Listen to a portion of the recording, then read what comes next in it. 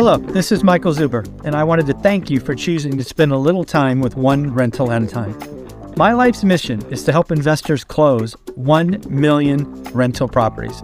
In order to tackle this crazy goal, I will need your help. If you like this episode or any of the content we produce, please share it on social media. If you get one of my books or perhaps one of our 500 cards, please take a selfie and tag one rental at a time. Now on with the show. Well, we finally got the Fed meeting minutes, and as expected, there was discussion by at least two folks about going 50 basis points. Actually said a few. I don't know if a few was 2 or 3, but certainly there were some like Bullard and Mester who were talking about going 50. But again, it was a unanimous vote. 9 members voted to raise 25 basis points.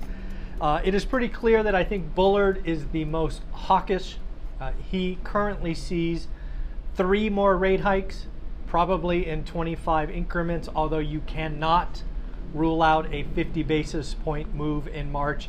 We get PCE on Friday, I believe, personal consumption expenditure. Pay attention to PCE core. There is a really good chance that PCE core breaks the downtrend, right? We had CPI earlier, PPI, both disappointed with more inflation, but the downtrend was still intact, barely. I believe PCE core will reverse that, and we'll just have to say inflation is still a problem. Remember, folks, we're the only ones talking about this. Inflation has 3 components. There's goods, that's just about over. There is housing, which has got 6 to 9 months more. And finally, wages, aka services. We are probably going to be in this wages/services fight for over a year. There's a lot more inflation. Going from 9 to 6 was relatively easy. 6 to 4 will be hard, and 4 to 2 will be really, really hard. Other things that came out today: mortgage purchase applications down 18.1%. The index was down 18.1% to 147.1, lowest in 20 years. Lowest in 20 years, folks. The housing market is broken. It's broken. We saw rates tick down below 6. Now they've shot up. It is really hurting affordability out there. So again, mortgage applications down. They're actually down 41.5%. Unfortunately, as Logan tells us weekly on Housing Wire, inventory is trending in the wrong direction. So we have a broken housing market. There are no sellers and there are no buyers.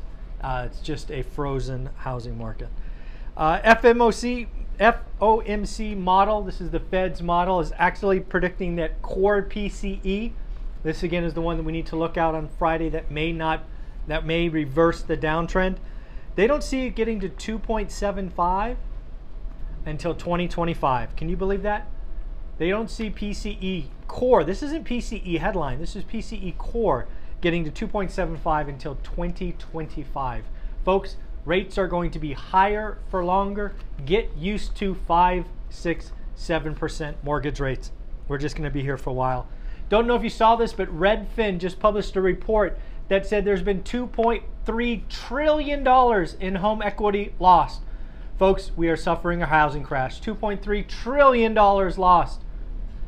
That's 4.5%. There are going to be people talking about this number like it is the end of days. It is 4.5%. Note, if you bought in February 2020 or before, you are up $13 trillion.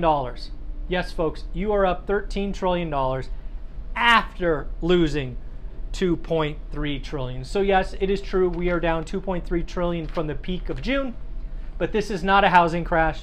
It's down 4.5%.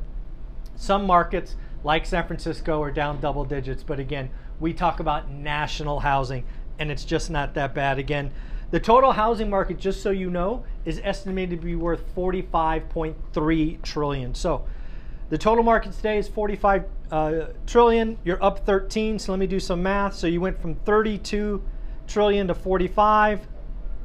That's a 30% increase. I would say 30% increase in 2 years is not a housing crash. But yes, there will be people all over YouTube talking about $2.3 trillion and the end of days. A couple other things I thought were interesting is millennials.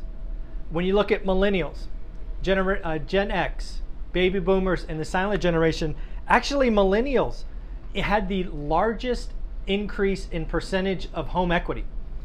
They increased their home equity $5.6 trillion, or about 26.7%.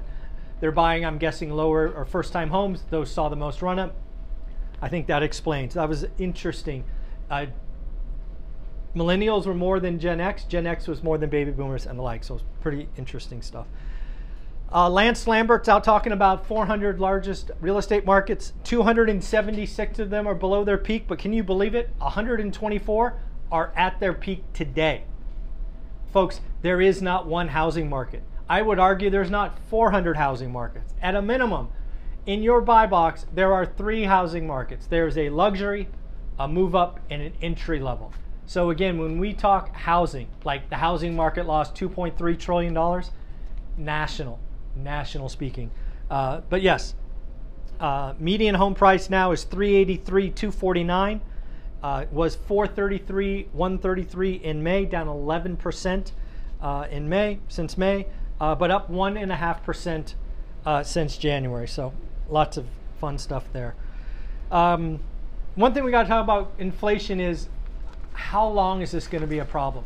Let's just try to put some bands on it, right? We went from 9.1 to 6.4, I think was the last headline reading. We probably can get to 6 by the summer. Can we get from 6 to 4 by the end of the year? I don't know. Then can we get from 4 to 2 by the end of next year?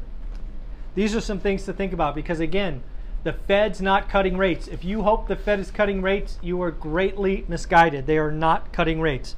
They are going higher. They will freeze, they will pause, but the Fed is not cutting rates. Inflation is simply too sticky. Rates are going to be higher. There's talk of a recession in 2024. Most people are writing off a 2023 recession, given how strong the jobs market is, and people are buying experiences and services and not stuff. What will happen to the stock market, right? The stock market's now going, hey, maybe the earnings recession's not now, maybe it's later. Lots of exciting stuff going on. And then in housing, it's a broken model.